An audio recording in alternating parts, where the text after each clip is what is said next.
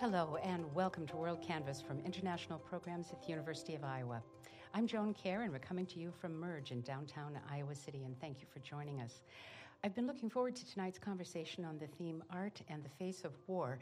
We'll be focusing on two extraordinary and influential artists, Spanish painter and printmaker Francisco de Goya and Russian writer Leo Tolstoy. Although separated by time and space, the two created incomparable masterworks centered on the tragic events of the more than decade-long Napoleonic Wars in the early 19th century. Our guest tonight will help us see that momentous period of human struggle and suffering through Goya's shocking collection of prints called Disasters of War and Tolstoy's novel War and Peace. We'll explore not only the original works, but also film and operatic interpretations, and we'll learn about the critical work of conservationists in the preservation of delicate artworks as the centuries take their toll. I'd like to introduce my guests for this first segment. Joyce Tsai is just next to me, and she's the chief curator of the University of Iowa Stanley Museum of Art, also associate professor of practice at the University of Iowa School of Art and Art History. Thank you for being here, Joyce. Thank you so much. Mm-hmm. Next to her is Anna Barker, a visiting assistant professor in the University of Iowa Department of Asian and Slavic Languages and Literatures. Hi, Annie. Thank you. Thank you. And at the far end, we have Denise Filios, who is the associate professor in Spanish, and she's also the chair of the University of Iowa Department of Spanish and Portuguese. Thanks for being here, Denise. Thank you, Joan. Mm-hmm. Really great group to talk about these things and to kick off this discussion. Let me turn to you first, Joyce, and ask you to explain why Goya and Tolstoy are connected, not only in this particular discussion, but also in some other events that are happening and exhibitions around town. So I was approached by Anna Barker, sitting here, and Luis Martin Estudio, who's in Spain right now, doing significant research on Goya. I think a year or two back, with this idea of linking our remarkable Goya prints with Leo Tolstoy's War and Peace. This year marks the 150th anniversary of War and Peace. And it's also, significant for the Stanley Museum of Art as well. This year is the 50th anniversary. And we also just broke ground. If you look at the space right next to the library, it's kind of dug up because we're anticipating a new space for our amazing collection. Part of our collection includes two first edition bound volumes of Goya's Disasters of War. And it's really unusual to have two complete volumes to begin with. It's even more unusual to have two first edition volumes. And when you have a book and you open it up and it's something that's used a lot for teaching, we are a art museum embedded in a research university. We bring artworks out on a regular basis. When we have a book of these remarkable prints that describe the horrors of war in graphic detail, the book itself is vulnerable. And so, when Luis and Anna approached me to, think through whether or not we could do an exhibit of these prints that lived in a bound volume, it seemed like a perfect opportunity to look into how we might make these prints available. The spine was already failing, and we have an amazing conservation department here at the University of Iowa. And so we devised strategies to make each of these prints available for exhibition. These works are really significant because of the ways in which it offers an unflinching view of the consequences of warfare. Both Goya and Tolstoy are referring to this moment when Napoleon is advancing all across Europe. This is the same moment where there's this whole theory of the great man in history. And both artists actively undermine that theory by the way they portray with unflinching truth and detail the consequences of the actions of great men without regard to what happens to the people who have to live their lives. So it was, I felt like the exhibition itself offered an amazing opportunity to tap into the wealth and the depth of the expertise of faculty on campus. It allowed us to tap the depth of expertise in our libraries. And because it's the 150th anniversary of War and Peace, it also allowed us to embed our exhibition in a whole range of events that are taking place. And I think Anna can actually speak more about the events that are taking place in October. Sure. Mm-hmm. Well, I wonder, before we go over to Annie, would you care to say anything about the prints themselves in terms of, well, for one thing, the fact that they were not published during Goya's lifetime? Absolutely, yeah. So Goya was a court painter, which means, he was one of the most sought-after portraitists, and he had a position within, within circles that are incredibly, powerful and wealthy, who were seeking out his paintings. So he had commissioned, he served the powers that be. And so Goya was a person who had standing, had access to power, and he also had substantive support. That also meant that when you do a commission, your ability to speak truth is constrained. So especially in this period of the Peninsular Wars, that begins in 1808 and goes on all the way into 1814, and you have a series of, it's a power struggle. You go from, Spanish to French several times.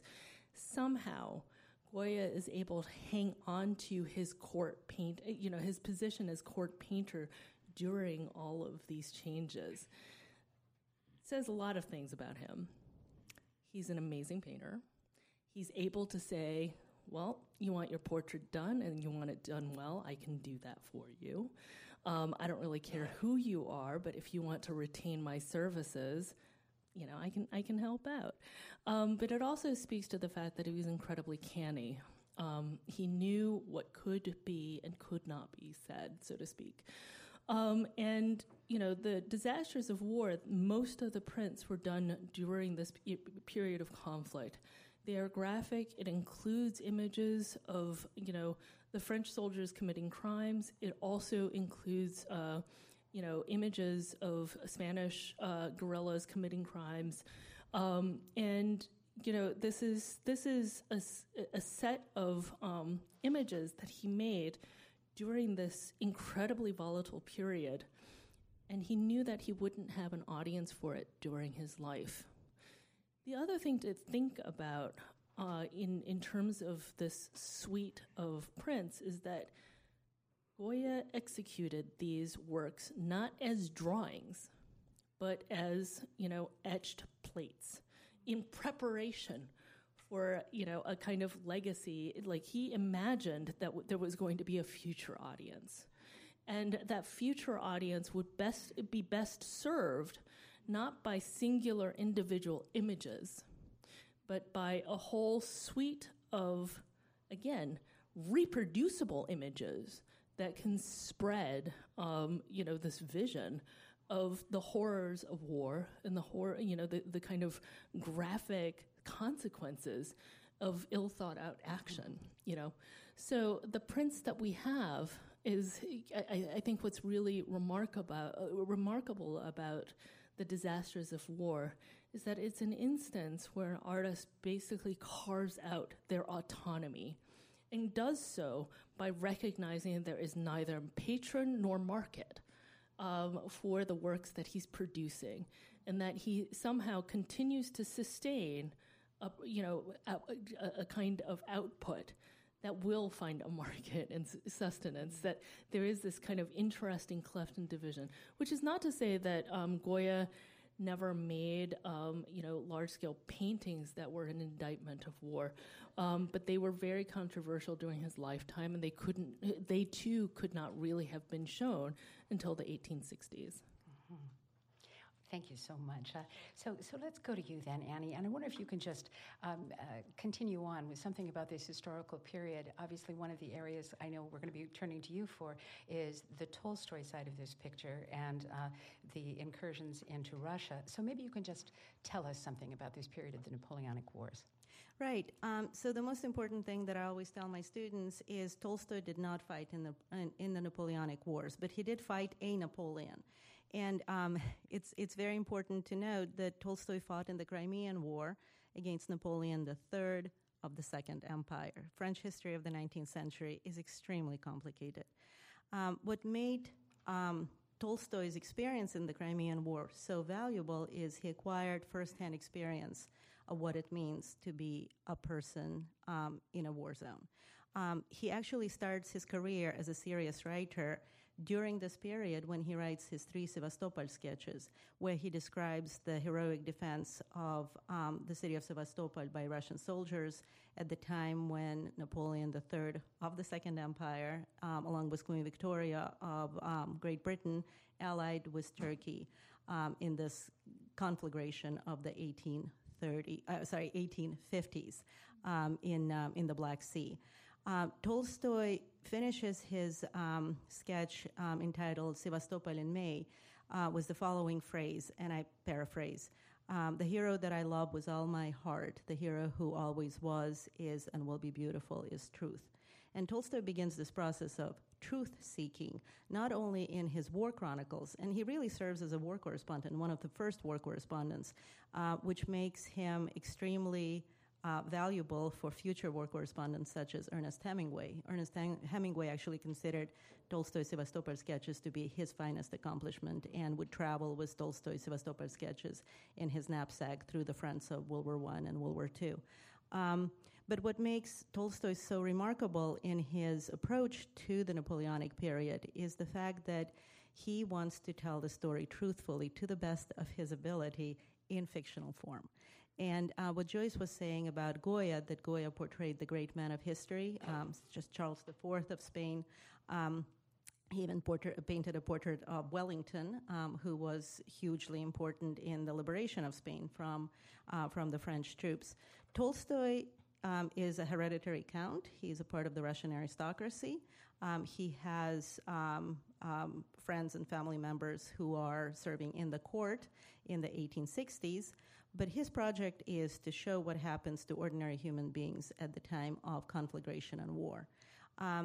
When he's describing the Battle of Austerlitz, which happened in 1805 on the first anniversary of Napoleon's coronation, he describes it from the point of view of military men.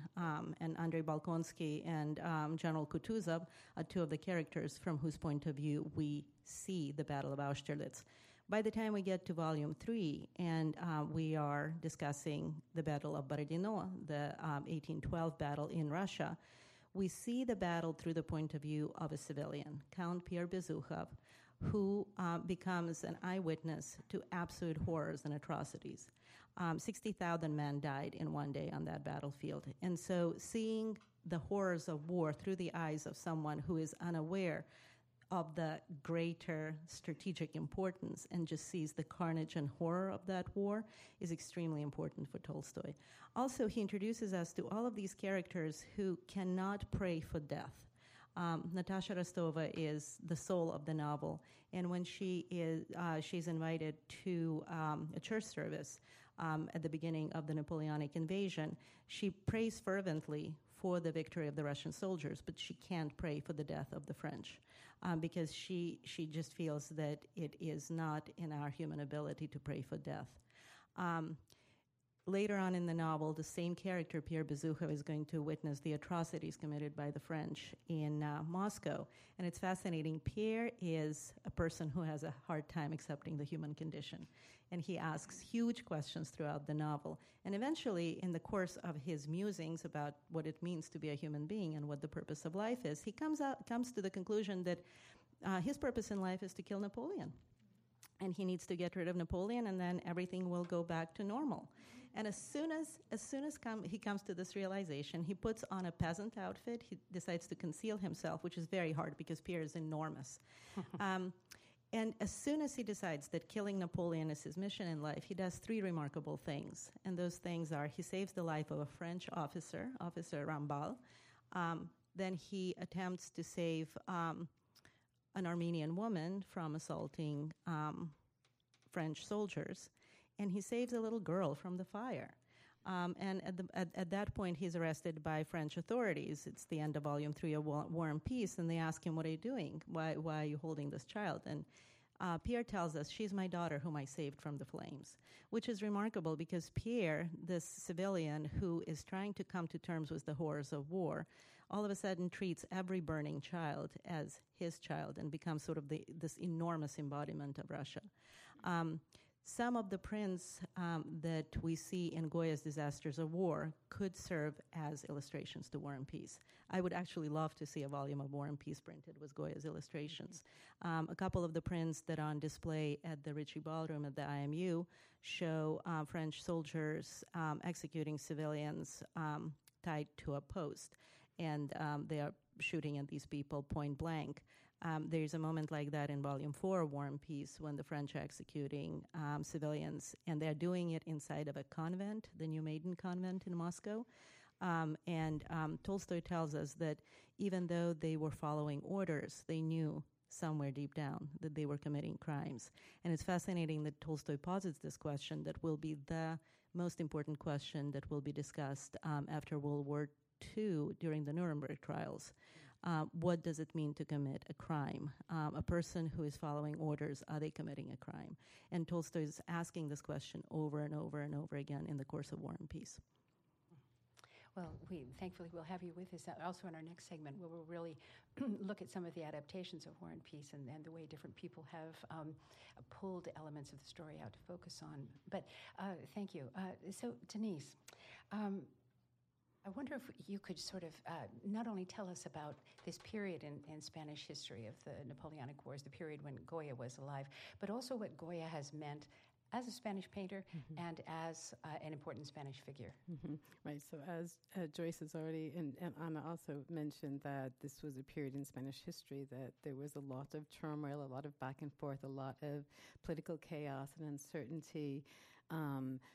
Well, Goya seemed to sort of manage to sort of float above, as it were, in terms of sustaining his own career.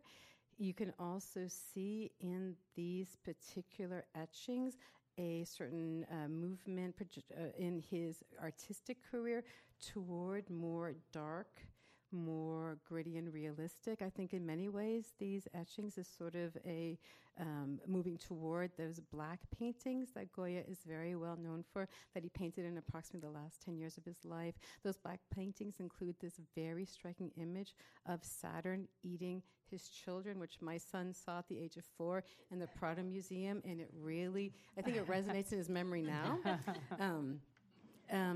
But we also, honestly, may think of Goya as more of a playful painter, that he has done many cartoons for tapestries showing these sort of idyllic natural scenes, court figures playing at being peasants in the countryside, and then, of course, his very famous double portrait of the dressed maja, or dressed young woman, and the nude maja, the naked young woman. If you're interested in Spanish history, there's a fantastic Netflix series called The Ministry of Time, or El Ministerio del Tiempo, and there's an episode on the painting of the maja desnuda, the undressed maja, which I think is very much worth watching. It's quite fun, and giving you a good sense of what some of the court customs, the court practices, the games, for example, and some of the important personalities at the time during Goya's lifetime. In terms of his importance as a painter, Goya in some ways is sort of like Velázquez, who is, of course, very well known for Las Meninas, right? That portrait of a young royal daughter surrounded by her nursemaids, with Velázquez in the background. We're seeing from the point of view of the royal couple, the king and queen, who are being painted. You can see them only in the mirror in the very background of that painting. So Velázquez, whose work is honestly, I would say perhaps far better known than Goya. However, Goya, tremendously productive. There's more rooms in the Prado Museum devoted to the work of Goya than there are to the work of Velázquez, and the tremendous breadth and I would say resonance of his work, which is part of what I have to say when I went to see the exhibit in the Stanley Museum. I so appreciate the way these prints are exhibited. I feel like the way that they are being shown in our art museum is more effective than the way they are displayed in the Prado Museum for various reasons. They are very, very accessible, very easy to see. You've got these are almost cartoonish images, each of which has a sort of subtitle. The subtitles are printed, available on the sort of cards beside the prints and translated to English to make them very accessible. They're organized somewhat thematically. The theme is not revealed, and so it really engages the viewer in looking at these groupings, trying to understand them, and the way this exhibit invites you to get involved. These are extremely accessible pieces of art. You do not have to know about who Goya is. You don't have to know about the Napoleonic Wars in Spain to engage with these and to really appreciate them, in part because these are the disasters of war. And there is a real specificity. There's a testimonial aspect to these. There's capturing the truth and the really sort of ugly truth of these horrors. But there's also a certain almost universal aspect to them. I'm really impressed with how compassionate the gaze is on these victims of violence, how they are fully human, and they're depicted as fully human, not stripped of their humanity despite the violence they've been subjected to. Even the bodies of dead soldiers that have been stripped of their clothing retain a certain humanity. And maybe that humanity also means that these images are in some ways somewhat universal, as in these are very specific early 19th century Spanish, French figures in these works of art. But what we're seeing, these horrors, are horrors that you could see in any context of a civil war or an invasion, which is, of course, the case of these images that are being presented by Goya, that they are, I think, they are almost instantly recognizable, I would say. These images sort of are precedents to Picasso and Guernica. There's some very similar images that Picasso used to illustrate the horror of the bombing of that city in the Basque Country during the Civil War period in the 1930s. But we can also think of these images as perhaps being relevant right now in Spain, where there's a lot of memory battles that are still being engaged in around the Civil War of the 1930s, around the dictatorship of Franco. The exhumation of mass graves is still going on in Spain, a certain reclamation of memory in Spain. But honestly, I think that these images could be almost equally applicable to illustrating the horrors of the Spanish conquest in the Americas, right? That they are, the specificity does not mean that they are not also universal. They don't that they do capture this sort of fundamental humanity and the way that wars can bring out the worst, but also how they can bring out the best. I'm especially impressed by a collection that focuses on women in war. Some of these women are victims, but many of them are resisting, actively resisting a rapist, for example. Or there's one fantastic print that shows a woman who is struggling to light a cannon surrounded by fallen dead soldiers. And so these women who are resisting actively and continuing to fight, when all hope is gone, these are wonderful. I hope everyone is able to get to the Stanley Museum to see these stunning works of art. There's another one. I saw the exhibition this afternoon, and there's another one that I think was very striking, with a woman who's being held by a soldier, a man who appears to be ready to attack her in every way. And there's an old woman, maybe her mother, coming at the soldier with a pike or a knife or something. And, and they're small images. Yeah. But you see facial expressions, you see desperation. May I add one more thing? Denise mentioned the Saturn eating his children that is at the Prado, the Goya. And it's fascinating to what extent this project, The Disasters of War, and Tolstoy's project is discussing to what extent the powers that be eat up the young during times of conflict. Because Tolstoy continuously talks about the fact that these generals are sending tens of thousands of men to die for their personal vindication. They had the idea that this is going to work out, and they are sending tens of thousands of boys into battle, knowing full well that the carnage is going to be overwhelming, but they would like to have the righteousness, the self-righteousness of their decisions validated. And there's actually a print in Special Collections. The Special Collections exhibit is the second part of this exhibit, and the print is entitled They Do Not Agree. It depicts two military commanders sitting on horseback talking to each other, while in the background there is horrendous carnage happening. So these two cannot agree on how to proceed. At the same time as this machine, the Saturn of this world, is mowing down young people by tens of thousands, and these people are not going to come back. And these ideas, these grandiose ideas of tactics and strategy on the battlefield are causing just untold human suffering.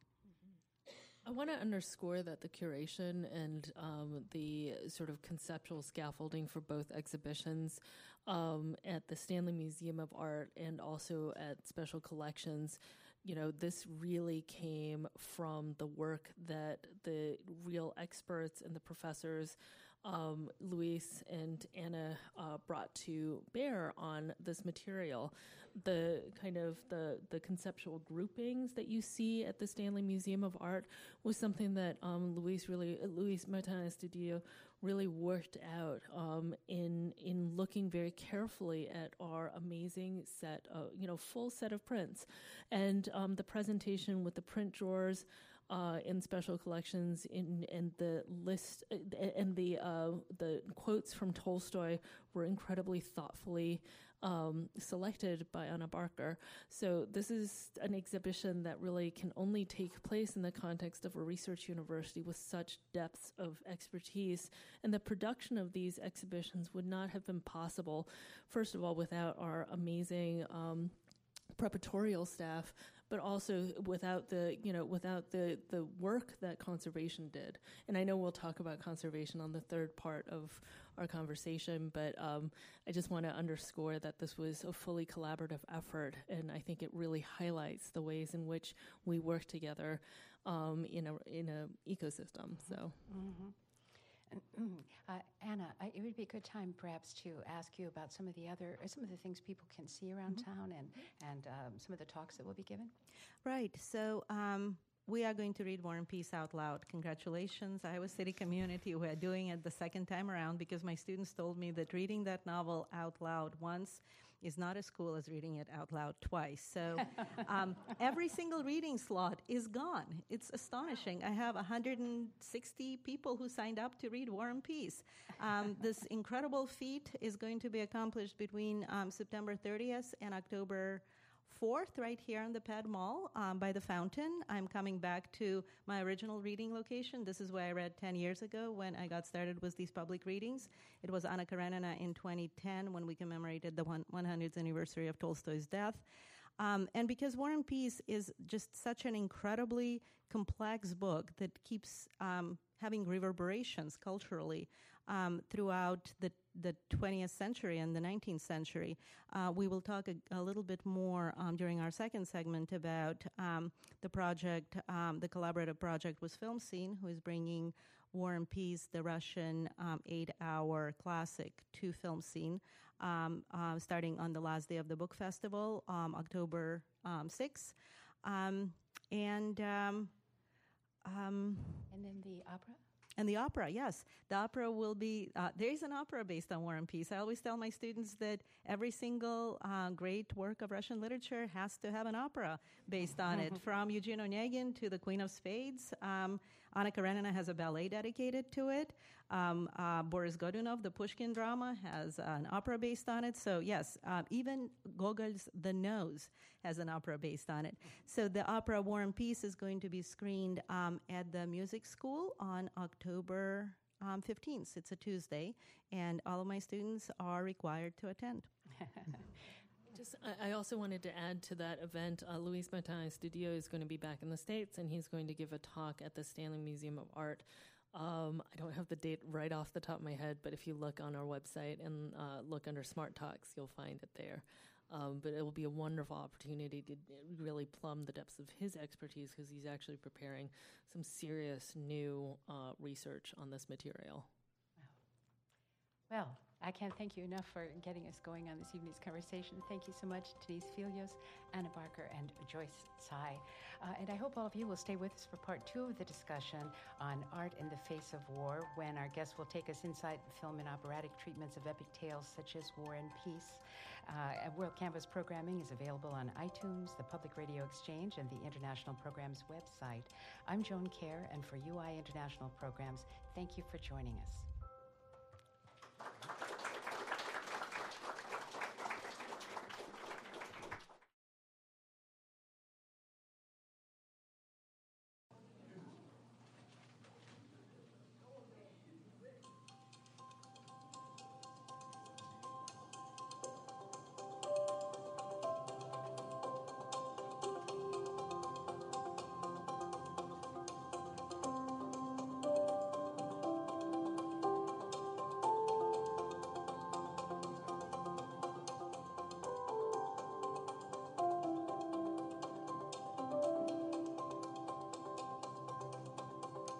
Hello and welcome to WorldCanvass from International Programs at the University of Iowa.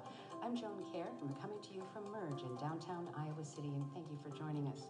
This program is called Art in the Face of War, and we're focusing on 2 influential artists, Spanish painter and printmaker Francisco de Goya and Russian writer Leo Tolstoy. They are 2 very different people working in different artistic media, separated by time and space, but somehow connected by the expression they gave to the horrors of war. Our guests in this segment of WorldCanvass will help us see this traumatic period, the Napoleonic incursions into Spain and Russia, through both the original works and through film and operatic interpretations. Here to give us their insights are Anna Barker, visiting assistant professor in the UI Department of Asian and Slavic Languages and Literatures. Thanks, Annie. Next to her is Rebecca Fons, the programming director at Iowa City's film scene. Hello. Thanks for being here, Rebecca. Thank you. And at the far end, we have associate professor in the UI School of Music, Nathan Platt. Very good to have you back with us, Nathan. Thank you. Mm-hmm. People who are with us for the first segment already know a little bit about why these 2 artists are connected in terms of our discussion tonight. Annie, you've been teaching War and Peace for many years, both to UI students, and I know this fall you're also teaching at the Senior College. What is it about War and Peace that continues to inspire you and also captivate other readers 150 years after it was first published? It's the toughest question to answer. I'm actually teaching War and Peace in my undergrad class on Tuesday nights and senior college on Wednesday afternoons. And this is my 15th and 16th time teaching War and Peace. And it never ceases to amaze me. It is a novel. I teach other books. I teach all the novels of Dostoevsky every year. I teach Milton. I teach Goethe. I teach Bulgakov.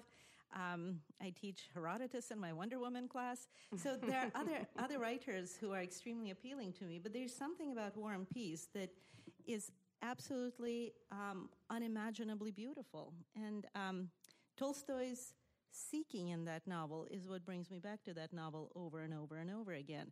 He doesn't give us answers, but he shows us characters who are walking through life and wondering what the meaning of it all is. And these characters happen to attempt to come to terms with what it means to be a human being at the time of tremendous turmoil.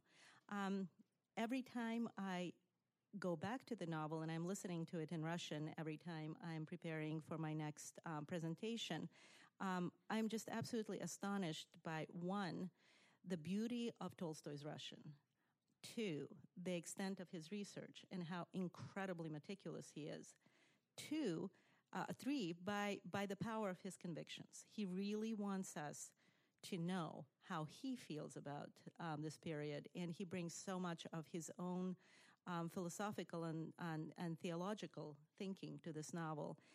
And 4, just the incredible beauty of the relationship of these characters. And I confess to my students that I still weep when I come to contact with certain episodes in this novel, because they're just so incredibly human and so incredibly unbearable. And then once the character departs us in the novel, I miss them because they become just such an integral part of our lives. And the novel is about young people. The novel is about older people who have perhaps come to terms with what it means to be a human being. My young student readers of this novel are absolutely blown away that they emote and they feel so close to these characters, despite the fact that they are young people growing up in the United States in the 21st century, and they feel empathy for characters who were created by a Russian aristocrat 150 years ago. It is truly astounding.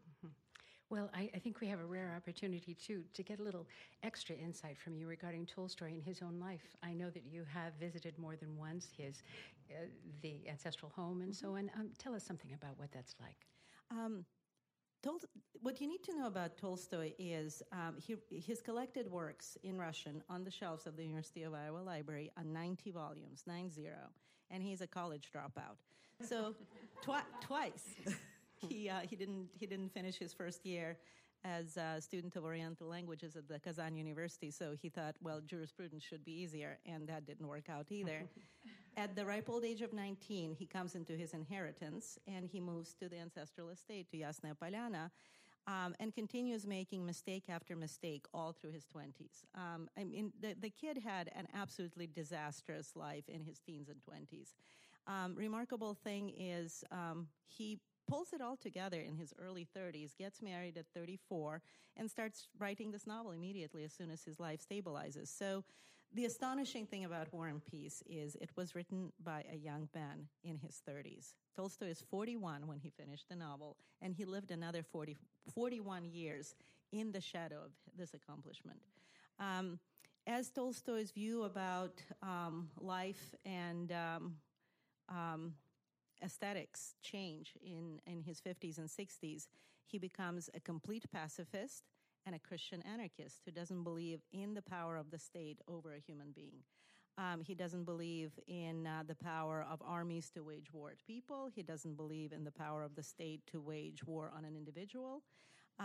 He is completely against capital punishment. And what horrifies him the most is the complicity of the official church in atrocities against human beings. And he becomes so heretical in his Orthodox teachings that he's excommunicated by the Russian Orthodox Church at the ripe old age of 72. But inadvertently, he starts an entire movement of young people who believed in his teachings to the point where they would start Tolstoyan communes. And remarkably, one of those Tolstoyan communes was started by the young Gandhi when he was a lawyer in South Africa. He read Tolstoy's The Kingdom of Heaven is Within You, and he was so moved by Tolstoy's appeal for nonviolent protest that he wrote a letter to Tolstoy. Tolstoy corresponded with him during the last year of his life, and, well, the rest is history. The nonviolent movement begins with Gandhi, and then we have reverberations of that happening in the United States with Martin Luther King. So Tolstoy had an incredible impact on future generations of thinkers and philosophers. And it's fascinating that this human being who wrote the most warlike novel in Russian history, War and Peace, already in that novel starts speaking as a person who does not approve of violence, who cannot stand violence of one human being against another human being.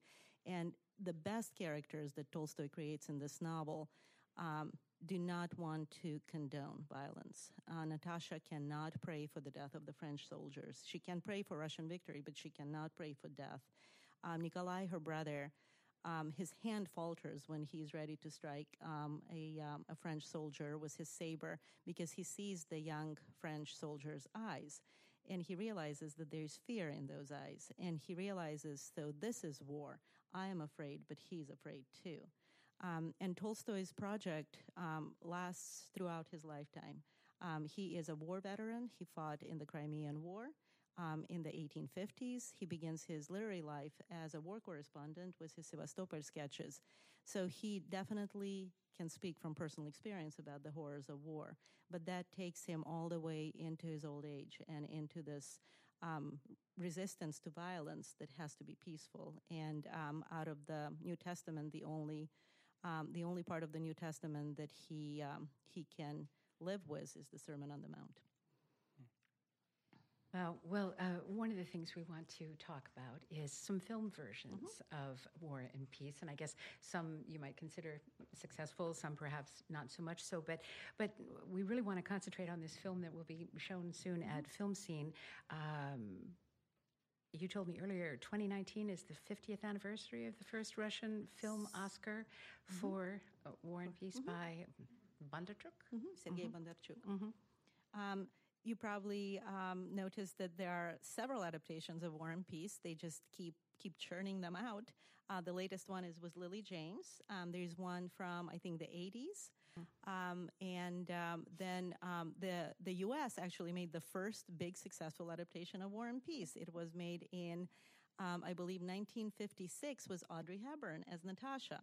And she became such a successful Natasha that when Bondarchuk was casting actresses for Natasha in the Russian adaptation, he was looking for an actress who would remotely look like Audrey Hepburn. And he succeeded. Savelyeва was a very young ballerina. He actually wanted to have an actress who would have no acting experience because he wanted a woman who would portray the immediacy of Natasha on the screen. Bondarchuk was the director of the film, the producer of the film. He played the main character, Pierre. He was a screenplay writer and the narrator. It was a monumental effort, and the Russians restored this film for the 50th anniversary of its production. It was produced through the 1960s, and in 1969, it got the Oscar for Best Foreign Film. The new restoration is absolutely spectacular, and I can't wait to see it. It was actually screened at Lincoln Center, and the New York Times gave it an absolutely glowing review. It called it peerless, and part of the success of this film is that there was no budget limit for this film. Anything the director wanted, he got. If he needed tens of thousands of soldiers in Napoleonic uniforms, he got them. If he needed war horses, he got them. If he needed porcelain, 18th century French porcelain from archives in Russian museums, he got absolutely everything that he asked for this film. And it's fascinating, the actor who played Andrei became such an iconic Andrei that this War and Peace recording that I'm listening to, the reader actually speaks the lines of Andrei with the voice of the actor who played Andrei in War and Peace. And he speaks the lines of Pierre with Bondarchuk's voice. So they became sort of the iconic Andrei, Pierre, and Natasha. So that leads us directly to you, Rebecca, because Film Scene will be showing this film. Yes, wear comfortable clothing. It's over 7 hours long. I give Anna much credit because last year during the UNESCO Book Festival, they were celebrating Frankenstein, and it was very easy for us to present Bride of Frankenstein and Frankenstein. They're 50 minutes. We did a double feature. It was very simple, and I don't think the credits had even rolled. And Anna said, next year we've got to do War and Peace. It's 7+ hours long, but we have to do it. And Film Scene is expanding actually as we speak to a second location, and so that really frees up a screen for us to be able to do that. So on October 6th, we're presenting all 4 chapters of War and Peace, which is 7+ hours long. We have built-in breaks for the bathroom and for more popcorn, and if you bring in a sandwich, we will not kick you out. I think we'll allow that. And then the subsequent days after that, you can sort of pick and choose which chapters you want to see, or see a chapter on Monday and Tuesday, Wednesday, Thursday. And it is, I think the New York Times review that you commented, they called it peerless. It is truly beautiful, and Criterion Collection, who is the gold standard in restorations and new exhibition, did this restoration, and it is truly beautiful. The music, the imagery is so crisp and clean. And it's really something to be seen on the big screen. I think, we get used to watching things on Netflix or on our computers at home, but this is one of those that at home, it is a challenging watch. I mean, 7+ hours is a big commitment for anybody. But to see it on the big screen and to feel the bass rumble, because there's just amazing sound mixing. There's sort of every film technique in the book. There's sort of chaotic editing. There's interesting cuts. There's whimsy. It's a lot. And so to see it on the big screen is really how it meant to be seen. And I imagine how Sergei would hope. I mean, it took, like you said, I think it's something like in today's US dollars, they say the budget was $700 million. He had hundreds of thousands of extras, real soldiers, pieces of art and artifacts. And so I think we should do him justice by seeing it on the big screen. If we can do that one thing, that's what we should do. Yeah. Well, and then maybe you can both talk a little bit about how this particular filmmaker has told the story, because I think that there has been some success with versions of War and Peace where maybe they concentrate on a romantic relationship. But is this different? Does he follow the novel essentially straight through? He follows the novel all through. So, and this will be the lead in to the opera. The opera doesn't begin till the beginning of Volume 2. Prokofiev really felt that if we're not going to sit through an 8-hour opera, we have to cut somewhere. So the opera begins at the beginning of Volume 2. Bondarchuk just does the entire film in 4 parts.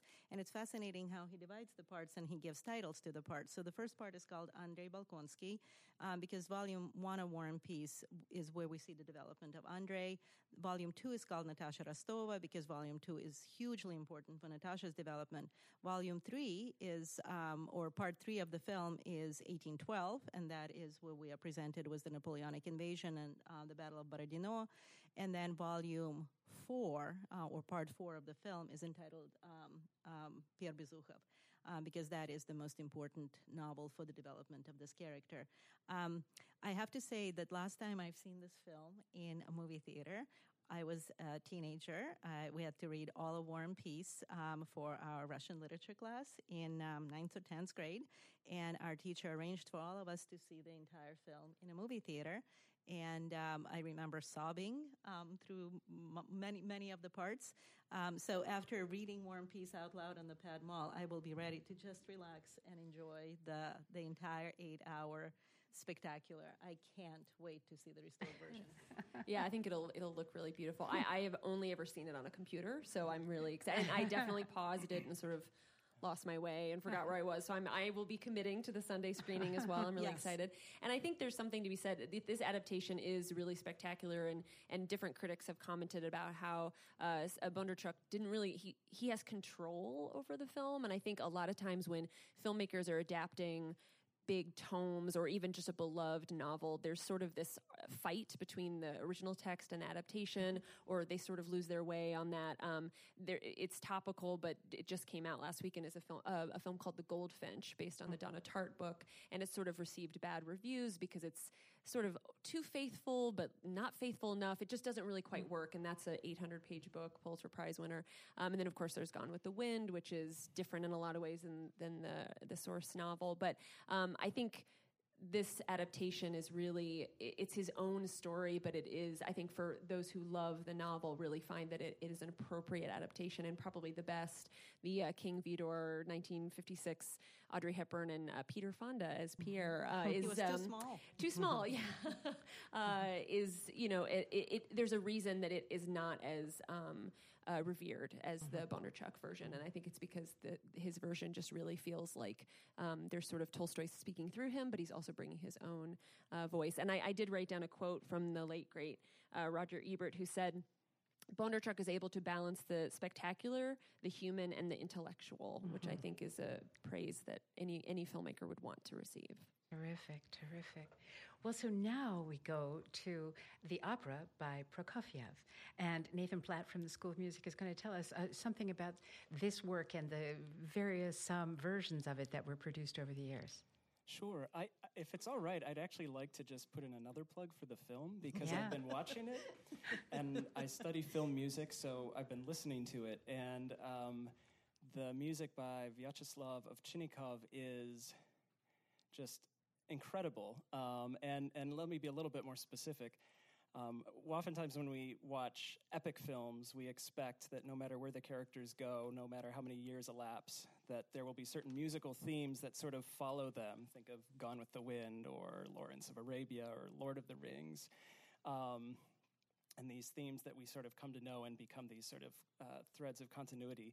Ovchinnikov is like completely toss that aside. And again, it might be a reflection of the budget and a sort of like do whatever you want, do whatever you can. But there are so many musical styles represented in that film that makes it musically interesting, but then also the way in which the music is mic'd is really fascinating. And so you have certain scenes where the musicians sound as though they are like sitting right next to you in the theater. You can hear the flautists breathing. And then there's other ones where the orchestra is just wailing away, but the distance of the miking and then also the handling of the mix, it sounds like they're playing in like the next room over or something. It's very disorienting and fascinating. And so if you do sign up for that film, please bend an ear to the soundtrack. It's really interesting. With Prokofiev and the opera, there's a lot of things that are I think of note with this project. I mean, we could just sort of start with the fact of making an opera based on a literary a source novel. You have, of course, the process of setting something for the stage, but then setting it to music.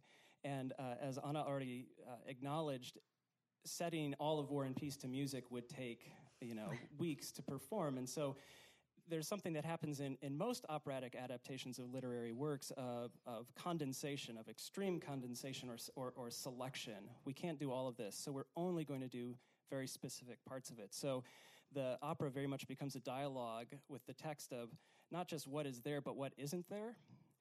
And then the sort of balancing force for that is that opera expands what is there, because just logistically speaking, it takes longer to sing something if you're singing it in a comprehensible fashion than to say. And so scenes that pass in a couple of paragraphs or pages in Tolstoy's novel unfold at a much more leisurely pace in Prokofiev's opera. So you are invited to have sort of a different relationship with the characters in these limited select scenes that Prokofiev is sort of treating you to.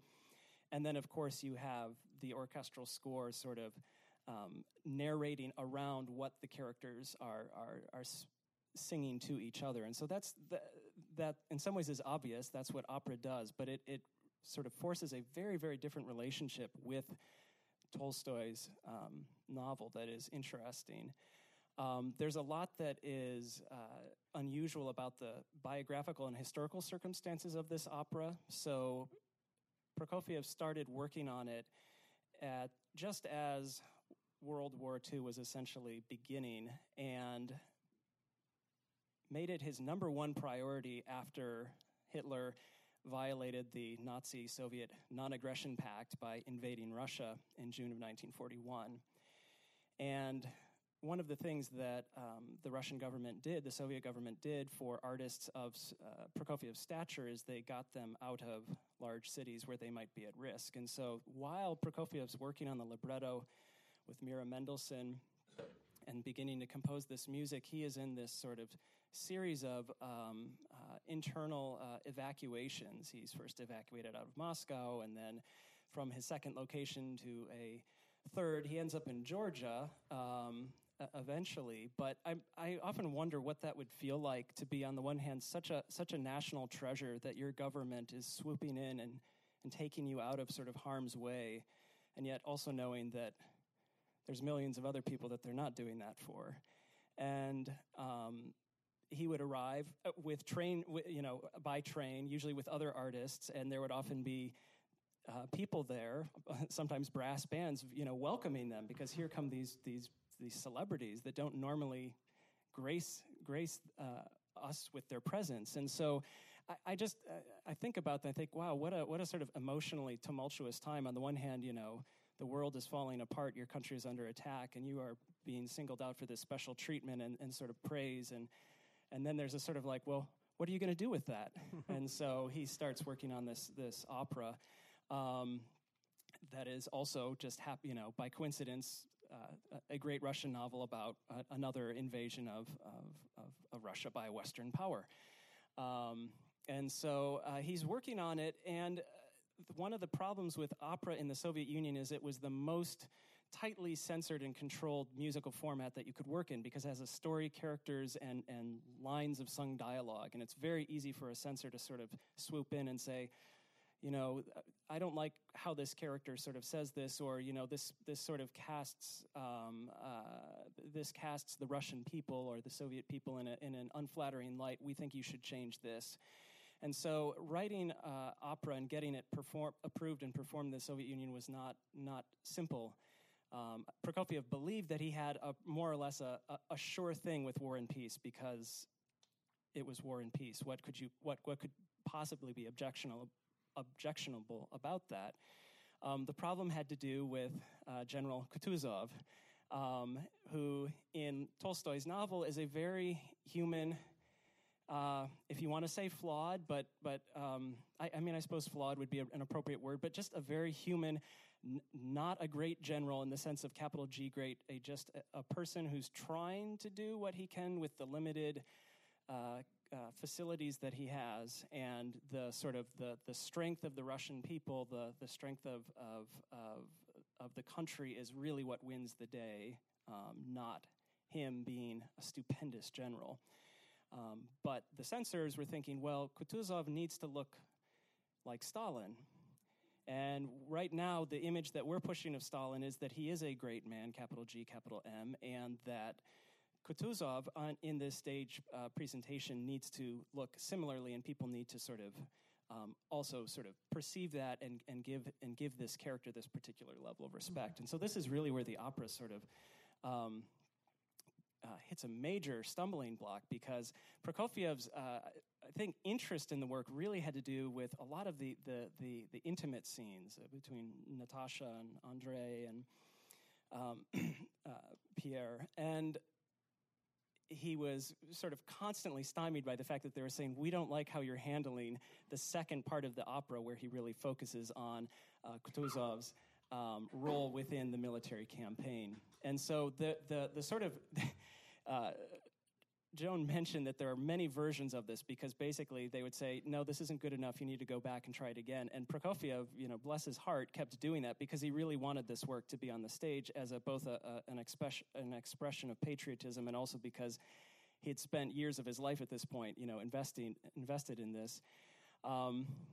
And although parts of it were performed either for committees or in reduced stagings, the complete work was never performed in his lifetime. It was actually performed in Florence several months after his death, and people who know about Prokofiev know that Prokofiev died on the exact same day as Stalin, which is a very, very bizarre, you know, historical coincidence. And so that sort of sounds like a sad story, because here's this work that he spent all of this time in, born of a very personal moment within his own biography. But the opera has been sort of remarkably resilient over the 20th century, and now even in the 21st century.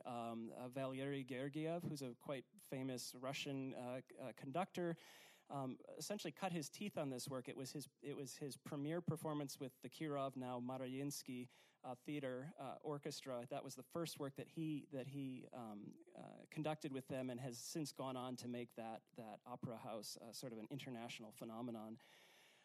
And as recently as 2010, there was a new old version of the opera unveiled that essentially tried to restore the opera to the way that Prokofiev had originally written it before all of the Soviet committees sort of started jumping on it and say, well, what if you change this note and what if you pull this out? And so it's interesting that in 2019, it's actually much easier to experience this work in its various versions than it was at any point during Prokofiev's life, and really for the past 70 years. Yeah, and so the film that the School of Music will be showing is which version? Is it? Well, our plan is to do the one with Valery Gergiev and the Kirov from the early 90s. And it's also fascinating that those of you who are opera fans, you probably know Anna Netrebko, the great Russian opera soprano. She starts her career as Natasha in in War and Peace. That is her first big role. Yes. Just to add to what Nathan was saying, it's fascinating. You need to know something about how Russians speak about the War of 1812 and World War II. They don't call them the War of 1812 and the World War II. In Russian, the War of 1812 is called the Patriotic War of 1812, and World War II is called the Great Patriotic War.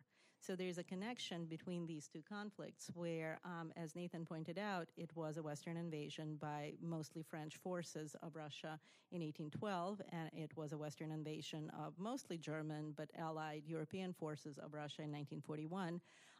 It's fascinating that Napoleon marched into Russia with an army of 600,000, and he marched out of Russia with an army of 60,000.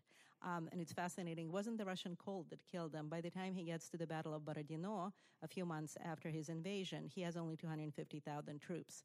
It was disease, it was starvation, and it was desertion that scattered Napoleonic troops even before they got to Moscow. And his supply lines were stretched too thin. It was 600 miles to his supply trains when he entered Moscow.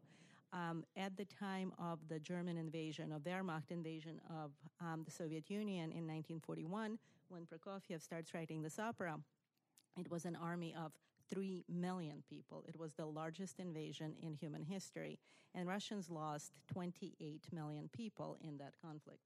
So for Prokofiev to be writing this opera at this time is just this monumental personal challenge, but also a monumental national challenge. And it's fascinating how in the opera, the themes of the characters start merging at one point when we get about to three-quarters through the novel. The theme of Kutuzov, the general, merges with the theme of the people. And it's fascinating that there's a paragraph in War and Peace where Kutuzov is told about what's happening on the battlefield, and he doesn't believe one of his generals. He says that what he sees in his soul is more important than a general who saw the battlefield is reporting. And what Kutuzov sees in the novel is what is in every Russian soldier. And this common soldier's aspiration towards victory is what drives people on the battlefield, not necessarily the orders given by commanders. And so in that sense, Prokofiev's rendition becomes incredibly moving.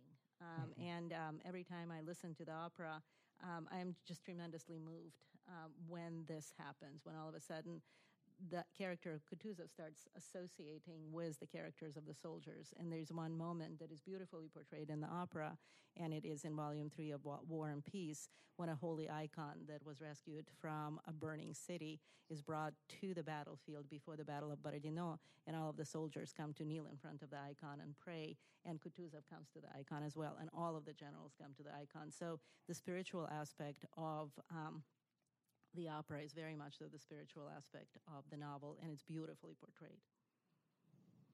Wow, it's such an interesting discussion. Well, I want, before we wrap up, I want to turn to you, Rebecca, and give you a moment to just talk about Film Scene's very big events happening here, starting in about half an hour. Yes, I had dust on myself because I was cleaning before I came over. So Film Scene, which is located at the Ped Mall, we are expanding to a second location in the Chauncey building.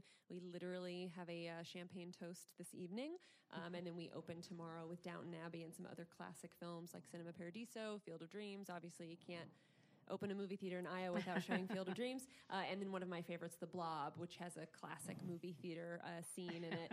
No spoilers, but The Blob is involved, obviously.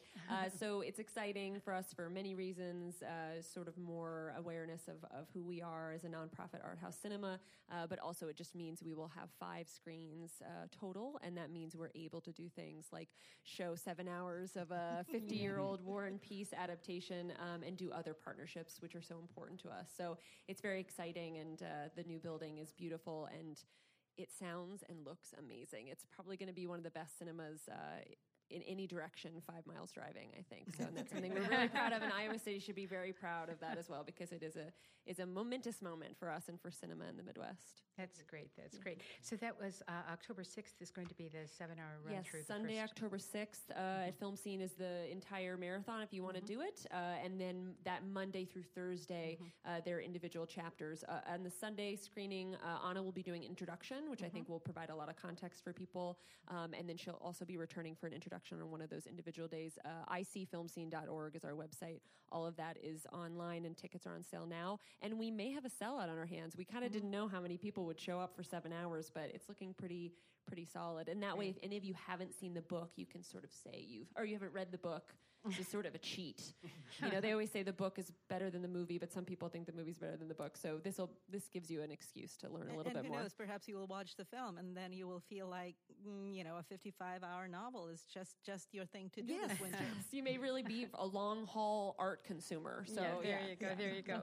And October 15th for the showing of the War and Peace operatic film. So wonderful. So Anna Barker, Rebecca Fons, and Nathan Platt, thank you so much for being here. It's a wonderful conversation.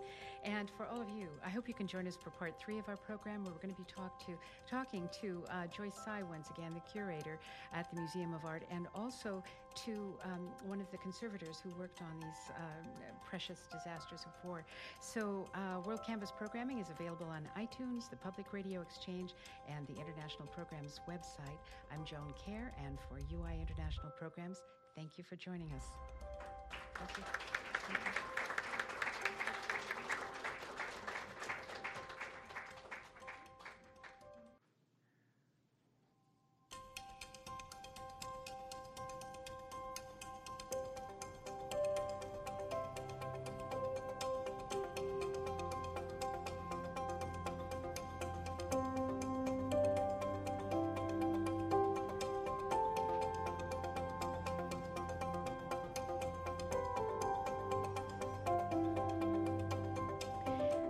Hello and welcome to World Canvas from International Programs at the University of Iowa.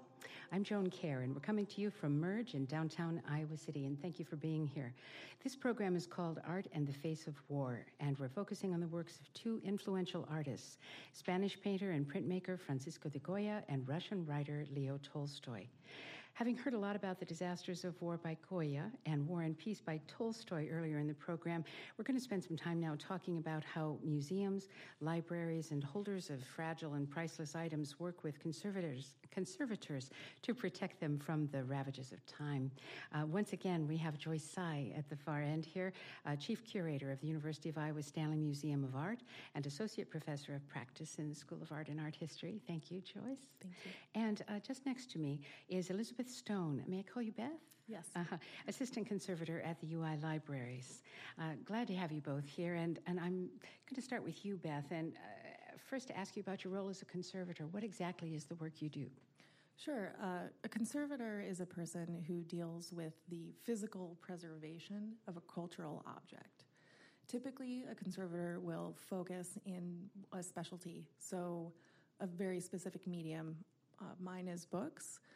Other conservators deal with paintings, wood, metals, a lot of different objects, ethnographic materials. Mm-hmm. And so, obviously, you work at UI Libraries. There are a lot of books there, a lot of very special and precious items in the special collections. How do you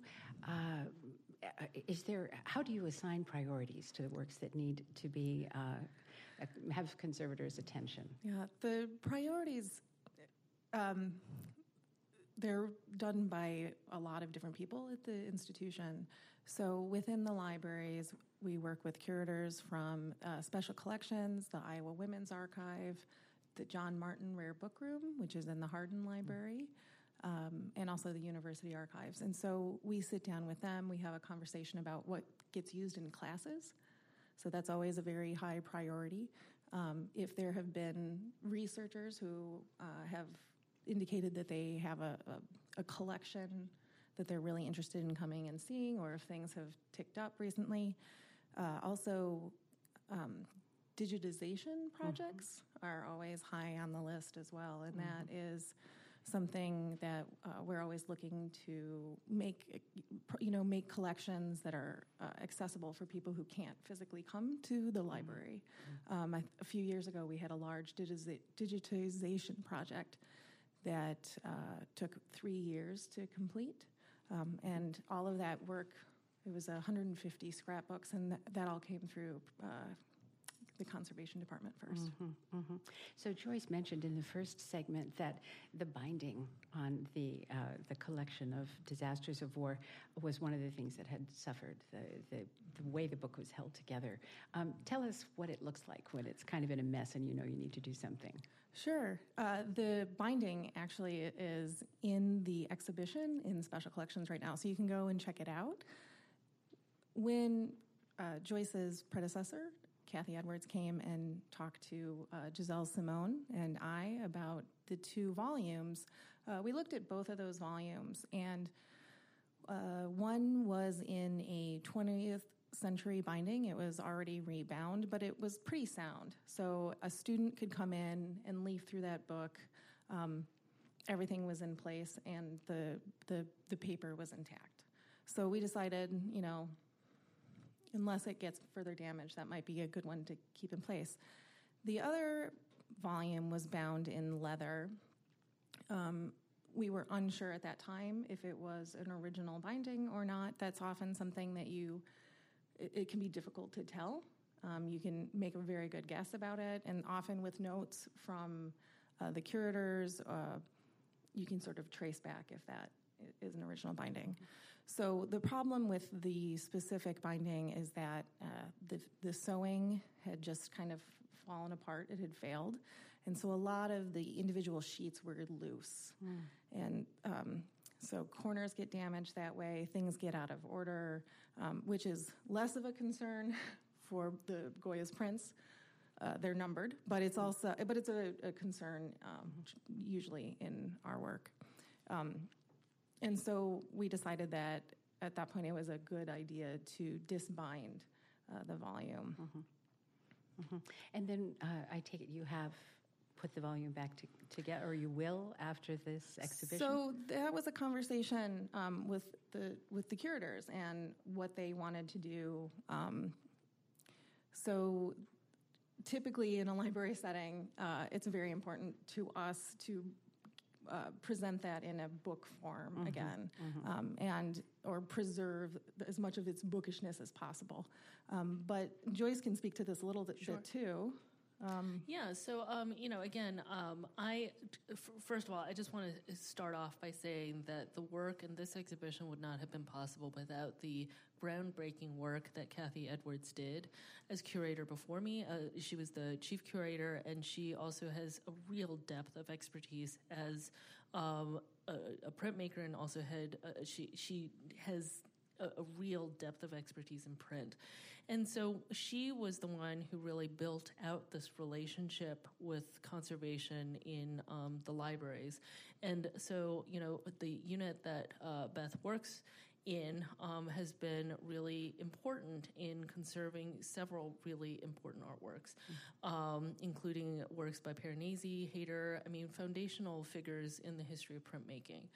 And, we have 2 volumes. So we have 2 disasters of war bound volumes. They share the same, prints. And so because we have one that is already bound and can be presented in teaching settings as a book, with this project, from my perspective as a curator and also as a person who teaches with the collection, and also wants to mount exhibitions in the future, the fact that the binding had failed on this edition gave us a wonderful opportunity to work with the library and also work with professors on campus. As I mentioned, Luis Martinez Studio is actually publishing on and working on a project on Goya, and so I was able to draw upon this amazing wealth of expertise that's shared across the institution.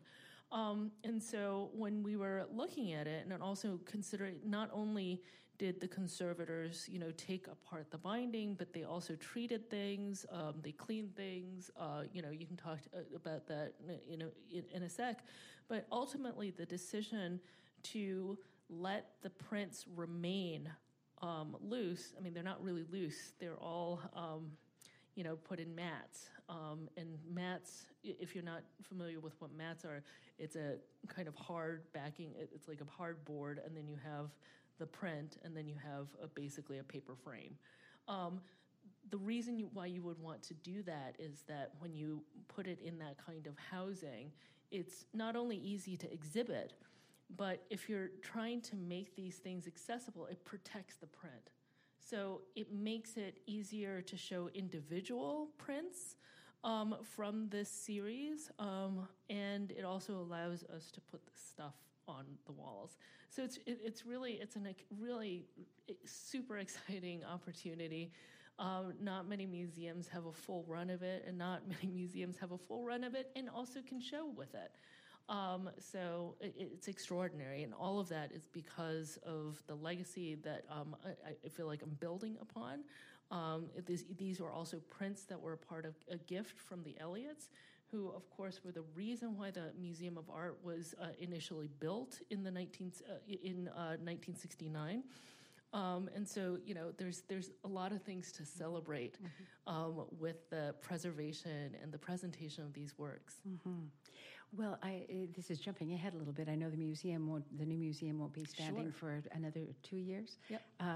But would you expect that the Goya prints would be in some level of permanent display? Yeah, so I wouldn't say permanent because paper is vulnerable. It's light sensitive. So if you put a work on paper on permanent display, not great things will happen to it. But we do have print drawers. So, for example, in the special collections, the presentation there, we opted to use these print drawers where we can put a selection, and we have a selection of 8 prints in that print drawer, where you can pull it out, look at it, and then it's away from the light. So there are a lot of opportunities for us to show the disasters of war, but we don't just have the disasters of war. We also have the capriccios. So we have a lot of Goyas in our collection, but even if they're not on the walls, and even if they're not in the various galleries, because we're going to be swapping it out, and I do anticipate that Goya is going to be a part of that inaugural story. But even if these works are not actively on view, we have a classroom on the 3rd floor in the new building that'll be opening in the middle of 2022, where we can continue the work of bringing these prints out and talking to students in classes, not only in art and art history, but as tonight's program has shown, this is something of relevance for music, for literature, for politics, history, so on and so forth. So this really can be a resource for departments across campus, and so it's really all of it is really exciting. And I suspect this is very nice for you folks at the library to know that the museum will be just a few steps away, so that the work you do in partnership can happen even more easily than it did when the museum was across the river. Yes, much easier. It's funny, that physical space isn't really far on a map, but planning to get over there to assess works of art, even moving stuff between buildings, it takes a little time and care, and so having that proximity will be very useful. And as a matter of fact, Joyce and I have already, talked a little bit about the types of things going forward. The libraries just acquired the Sackner archive, which is very exciting, and I think that there's going to be a lot of collaboration on that collection in the future for both institutions. We bring really different sets of expertise and different perspectives to bear on objects in our care. And so, there are things in the library collection that are more art-like than you would expect, So we think of the library being a repository for books, but the Sackner collection has these really beautiful prints, amazing objects. The Fluxus collection, the Dada collection. I mean, in 2018, I mounted the Dada Futures exhibition with Tim Shipe and Jennifer Buckley and Stephen Voice. So that too was a collaborative project, but we featured, the things that were coming out of the Dada and Fluxus collections, including, a wooden box with a piece of latex over it, and you're supposed to stick your finger into it. Now, if that was in an art museum collection, yeah, you're not going to stick your finger into it, But because this is an object that lives in special collections in a library, there are considerations of quote unquote use that book conservators have to think about. That actually paper conservators have a slightly different approach to it. So I feel like I've learned a whole lot about the ways in which objects are used, preserved, and what preservation means in the two different contexts, in a circulating collection and a non-circulating context. What would be an example of some of the perhaps repair work you'd have to do on, I don't know if there's any of this involved in the Disasters of War collection, whether any of the papers were torn or had become dirty or whatever, but with any of the paper-based works you've worked on, what are some of the fragilities? A lot of the basic cleaning is actually done with basically special brushes and special erasers, sponge-like objects. That was definitely done dry cleaning to those objects to get rid of any surface dirt. There's, we call it mending, which is taking a thin sheet of tissue and sort of, it's kind of like a Band-Aid. You're applying a wheat starch-based paste in order to fix any tears in that paper. There was a little bit of that to the disaster series, although that series was really the sheets themselves, the plates themselves, they were beautiful and needed very little cleaning, and they had very little damage to them. What was surprising in the work the treatment that we completed for the disasters, we don't perform a lot of disc binding in the library collection. So when we do get to disc bind something, there's a lot of documentation. There's a lot of documentation in all the work that we do, but there's a lot of sort of mapping how it was sewn, and then mapping things like, were there other papers applied to it before? And so we start to piece together sort of the history of this item, and we can use our notes from disc binding it along with the notes that the museum already had, and sort of confirm things that they knew or suspected. And there was, for instance, one plate that was bound out of order, and so when we took it apart, we noted that, and that was indeed the case. And then there was also another paper that was inserted in this to complete the set that was a slightly different paper, slightly different size, and slightly different weight, which might sound really boring to everyone listening, but that was a really exciting find for me. And then in order for these, when a print is made, it is a single sheet, and the ink is applied to a piece of metal and printed onto that. So in a book, you have signatures, which are several papers folded together, and so you sew it through the middle sort of folded edge. So when you have a single sheet, a bunch of single sheets, you have to make a way to produce that folded edge. So when I was looking at those, we call them guards, we were looking at those papers, we discovered there was several layers. We discovered there were sewing stations that were extra, and so we're trying to figure out, like, what does that mean? Does this mean that this is a second binding? Does it mean that maybe they miscalculated and then they cut new holes? We're not exactly sure what happened. Another sort of fun find for a bookbinder when disbinding this was the material that was used to strengthen the spine. Usually that is a type of paper or a very specific thin cloth. But what was in the disasters was a very decorative, very thick, kind of like what would be used fabric on very nice curtains. And it was thick and beautiful, and the colors were great. And so that was kind of unusual, and that's also something I'm not sure what that means. But those are some of the fun things that happen when you get into a project like that for sort of, book nerds. Yeah, it's very interesting.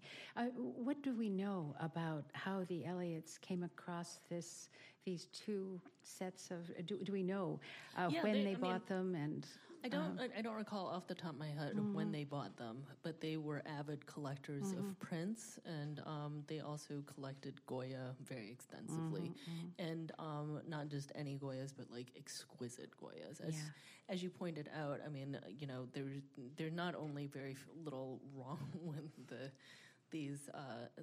set that we are showing, but it's actually printed on extremely high quality paper. So, it's referred to as a deluxe edition. So, this is, I think that's really quite significant. Yeah. Do we know what year? Yes, this is from the first edition, which is from 1863. 63. And 1863, it was, so the plates were held within the family. And Goya's son sold the plates to the Academy, and the Royal Academy is where Goya served as the director in Madrid. And so, when these plates were bought, they were actually initially missing 2 plates, so it became complete a few years, it had to become complete, but it was published in 63. By the Royal Academy. And there's a couple of things to think about, too, just in terms of the timing of the publication. So there was a initial first edition, there was 500, and then there was 3 subsequent printings, and the last one took place in 1937. 1937 is a really significant year in Spanish history and the history of the Second World War, and also, the Spanish Civil War. So this was it was published. Disasters of War. There was a special run that was published, in the midst of the siege of Madrid, and this was published in the midst of the bombings, the Luftwaffe bombings of Spanish cities. This was published the same year that Picasso painted Guernica. The fact that objects are reintroduced to a kind of cultural landscape, the timing of it, the kind of motivations of it, also reveal the ways in which institutions that are tasked with holding on to these objects, that these objects are not quiet, that their kind of latent powers are activated in very specific historical moments. And I think it's something, looking at these works now in our moment, I think has been really important. And the other thing is, like, we are able to view these works because we have these institutions that preserve, care for, interpret, and present. And I think we're very lucky to have that in our community. So. Yeah, I think so too. Just going to special collections for just a moment. The range of works you have go back how far? I should know this bit of trivia. We have we have a pretty wide selection of medieval manuscripts. Right. But we definitely have things that are older than that. We also have, a lot of material from the 20th century.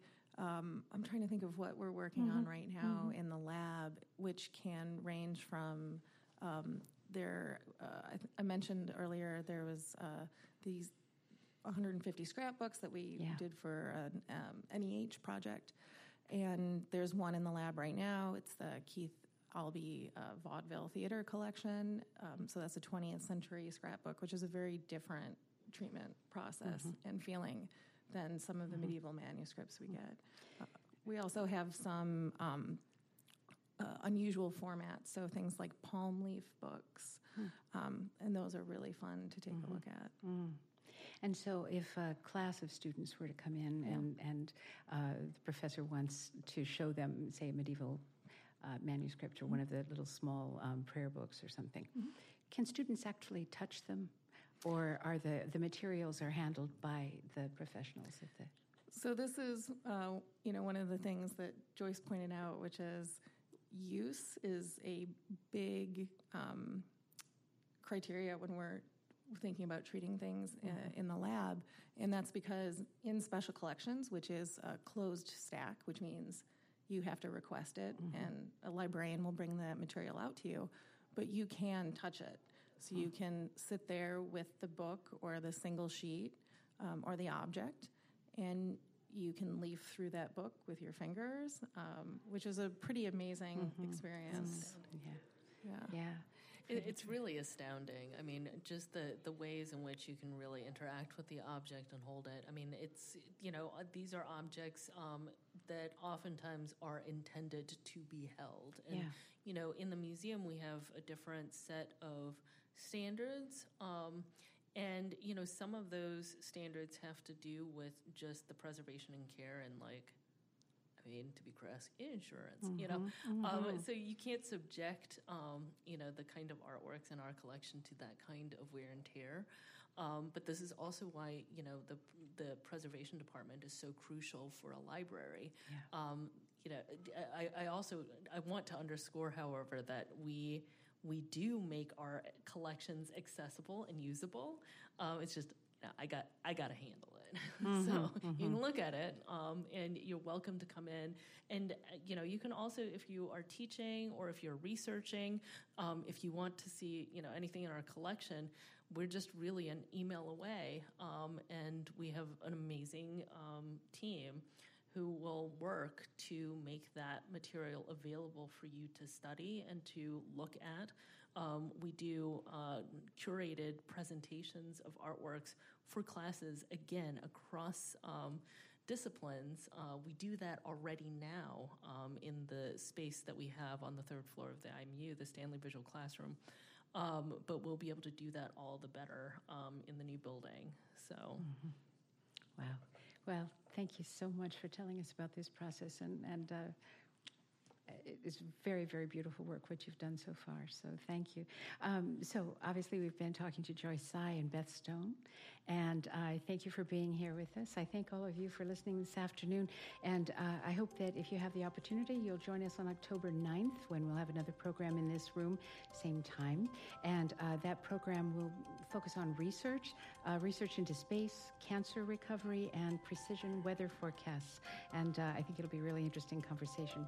WorldCanvass programming is available on iTunes, the Public Radio Exchange, and the International Programs website. So I'm Joan Kerr, and for UI International Programs, thank you for joining us. Thank you. Thank you. Thank you.